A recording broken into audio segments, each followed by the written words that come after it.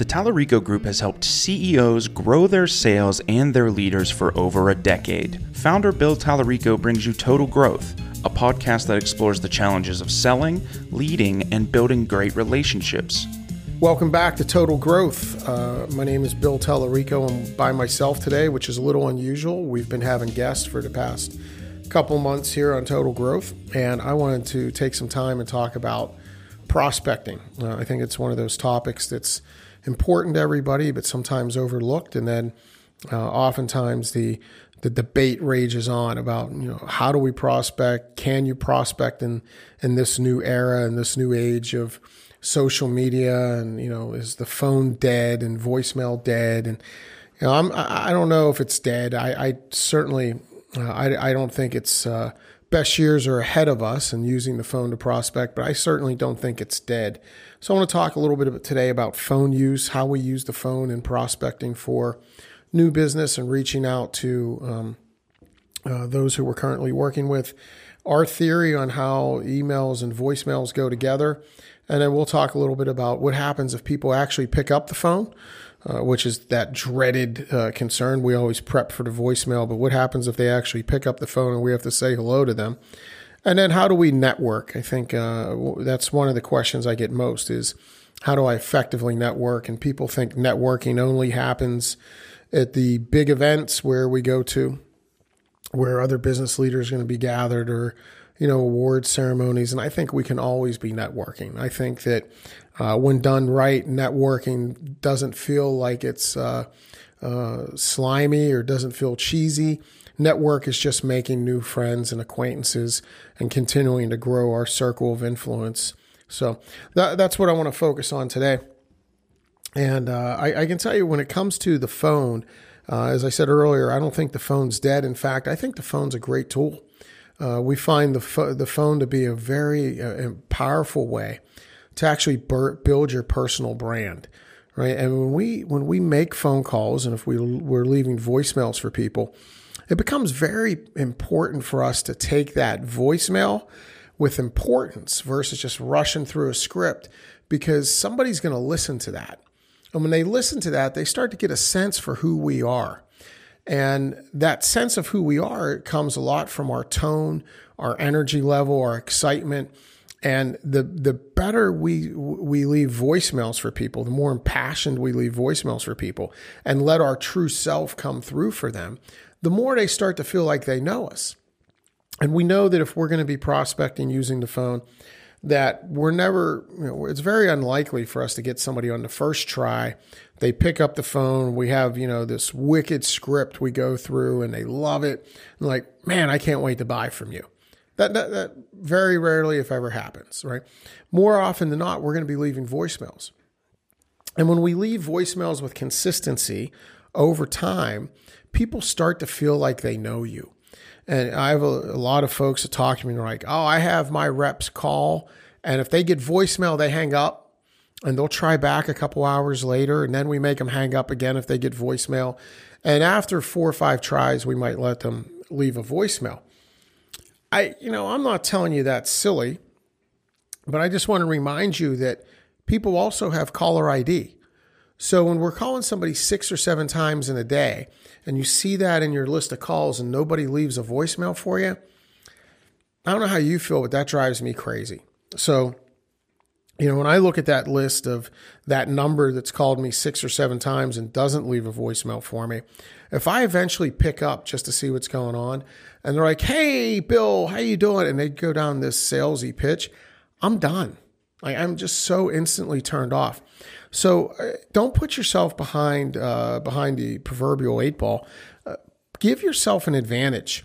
If you get voicemail, leave a message, make it compelling, make it short, make it enthusiastic. If you have to stand up to get energy, great, versus sitting down and letting that energy level wane, especially if you're doing an hour of calls or 30 minutes of calls where you're making calls over and over. Stand up, give yourself a platform to be excited and project your energy and your voice.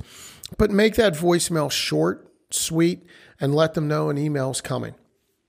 right? And then we love having emails connected to voicemails. We always say they go out 2 by 2, right? There's a little biblical nature to that, where when you're going out 2 by 2 with a voicemail and an email, I love leaving my voicemails, wrapping them up by saying, hey, Evan, I'll send you an email to follow up as well. That might be easier for you to get back to me with.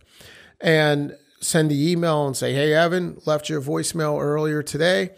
Looking for some time to catch up and discuss blah. And when we do that, it also starts to build trust. Because remember, the definition of trust we love to use is trust is when our words and actions are consistent over time. So if I tell you that I'm sending you an email and then I actually follow up and do it, I'm starting to subconsciously build that trust with you. So remember, emails and voicemails go out 2 by 2. They're very impactful for each other because it gives some the intended prospect or the person with whom we're communicating, it gives them flexibility, and it also is letting them know that what's easiest method for them to reply to us is important to us. So if they decide they want to call us back, wonderful, we're ready. If they decide they'd like to reply with an email, even better sometimes, because then we could schedule time to talk. So emails, voicemails, 2 by 2, keep them consistent, and that's over time, because people often will also ask, well, if I leave a voicemail on Monday and I send out the email, and I leave a voicemail on Wednesday, should I still send out another email? And the answer is absolutely yes, because what you'll find either way, with its voicemails or emails, if somebody hasn't responded to that message in 48 hours, they're probably not going to respond, right? It's just the nature, the speed of information at which it comes at us these days. The velocity of information is just so rapid that most people don't have great systems for responding to emails and responding to voicemails. So if they don't get back to you inside of 48 hours, they're probably not getting back to you. It's great to go back again with another message. And that can continue on over time. Now, after the third message, or I'd say the third message, you might want to expand that window a little bit and go from 48 hours to 72 hours.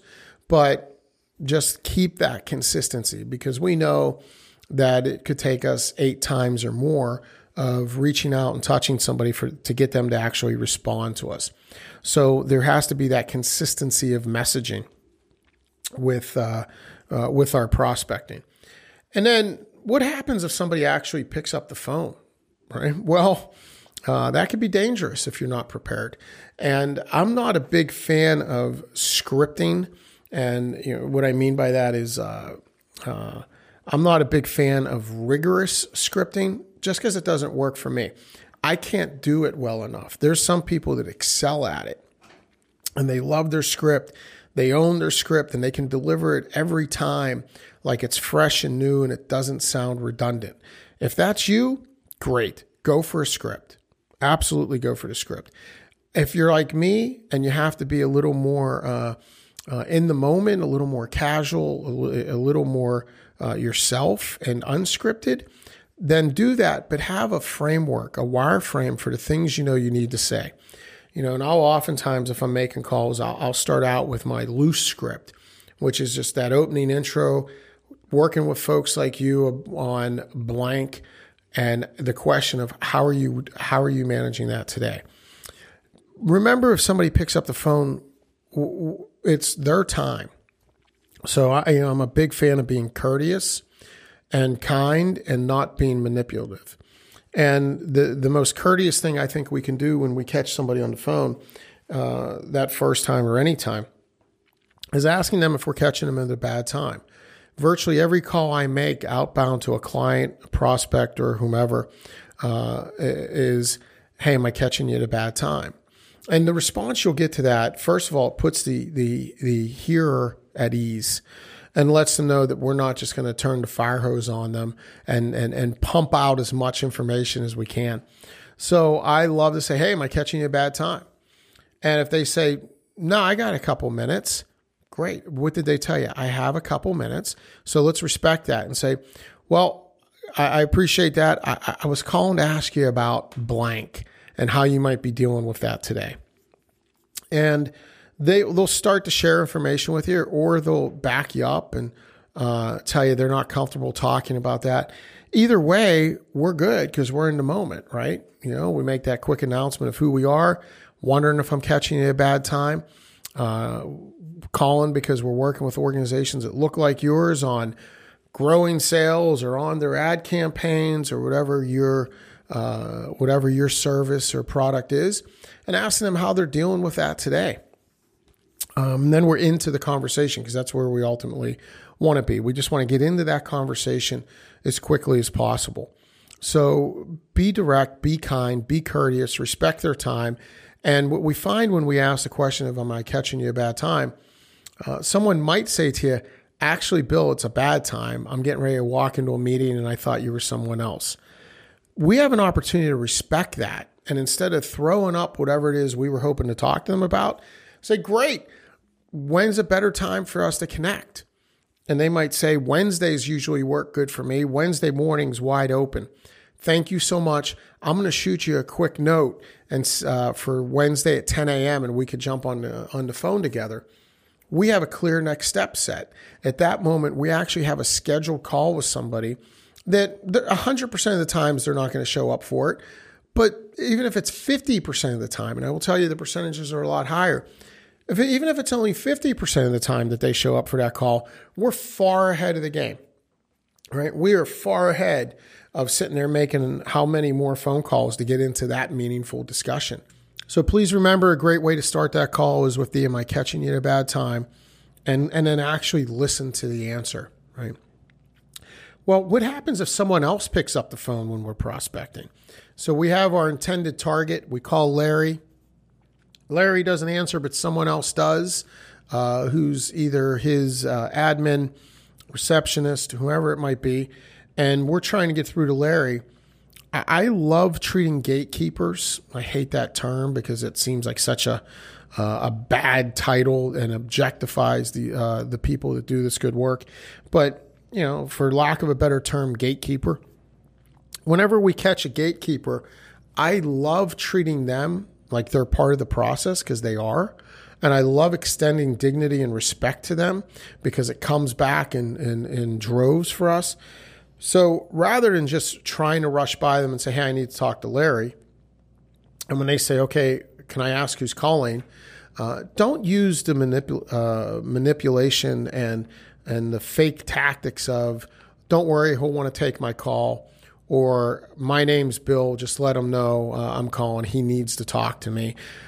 That puts us in a position of starting a relationship in a negative place versus trying to start us in a very positive, productive place.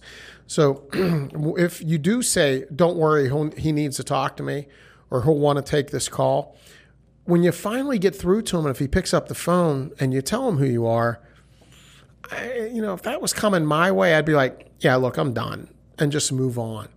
And we don't need to play those games. We want to build real relationships, not start out with on false premise. So be kind and honest. And the most important thing we can say to a gatekeeper that actually gets us through to the individual we're hoping to connect with is, I was hoping you could help me. And when we ask for help and we say, hoping you could help me, I'm trying to reach Larry about blank. I've never talked to him before, and I'm hoping we can connect. People usually are kind back and are willing to help you. So we love asking for help. We love saying, hoping you can help me. Here's what I'm trying to do. And usually somebody will extend that offer of help back to you. So treat people like people. It usually pays off, right? One other thing I often end up talking about with clients and people that aren't in sales for a living is, how do they network? So this is often a problem with professional service providers or professionals that are looking to expand their network, their referral sources, their centers of influence. How do we grow these relationships that ultimately allow us to grow our business?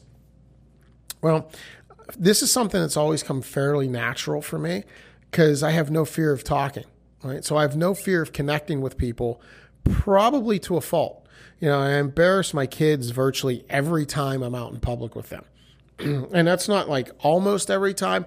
No, that's virtually every time I walk out of the door with one of my children, I embarrass them because I'll talk to the cashier at Dick's Sporting Goods.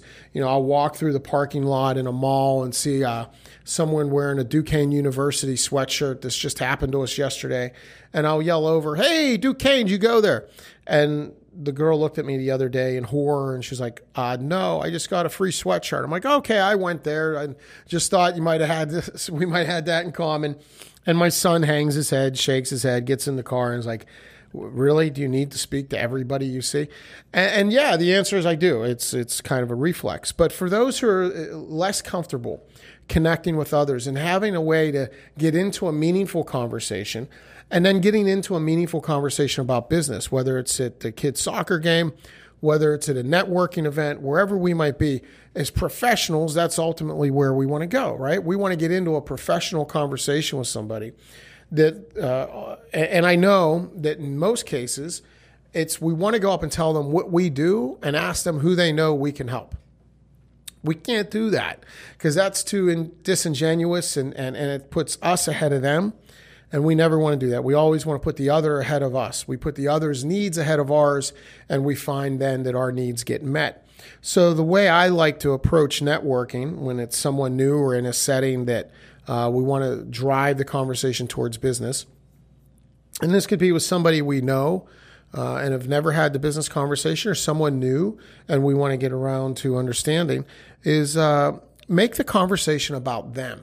So rather than leading with what we do, let's lead with interest in what they do. And that would sound something like this. Would be like, "Hey, Larry, tell me about your business." And Larry's going to tell you what he does because essentially what we're asking him is, "Tell me, what do you do for a living?" But when I say, "Tell me about your business," it's that invitation to conversation that lets him start to tell me about what do they really do versus him just saying, "I'm a contractor." He has an opportunity to tell you, "Well, I specialize in home remodeling with an emphasis on kitchens," or whatever it might be. And that example is relatively fresh to me because we're interviewing contractors right now for a kitchen remodel. But when you say to somebody, "Tell me about your business," they will. Then after they share that information with you, I like to ask people, "What's a good client look like for you?" So you do blah, you do blank. What's a good client look like for you? And they'll start to tell us, "Well, we like to work with people that have this type of profile," or especially in the wealth management space or in the software space, they'll tell you what a good business or a good individual looks like for them. And then one thing I like to ask, if it hasn't already been answered, is what should I listen for that makes me think of you? Right? When somebody's telling me about what they're working on, what's that? What are some of those keywords I should be listening for that make me think of you? That's your way of asking them what makes you unique. And someone will share that with you. And what happens next is, I don't know if it's very predictable, but it's certainly understandable. And once we go through this discussion with somebody, where we take that interest in asking them about their business and learning about them, people usually will look at you and say, "Hey, Bill, tell me about your business. And what's a good client look like for you? And what makes you unique, and what should we be listening for that makes us think of you?" And you have an opportunity to then share all that information with them. And you have an opportunity to share more information with them now than if you tried pushing it early in the conversation, simply because they're now interested. You demonstrated you cared. Now they're demonstrating back to you that they care and they're interested.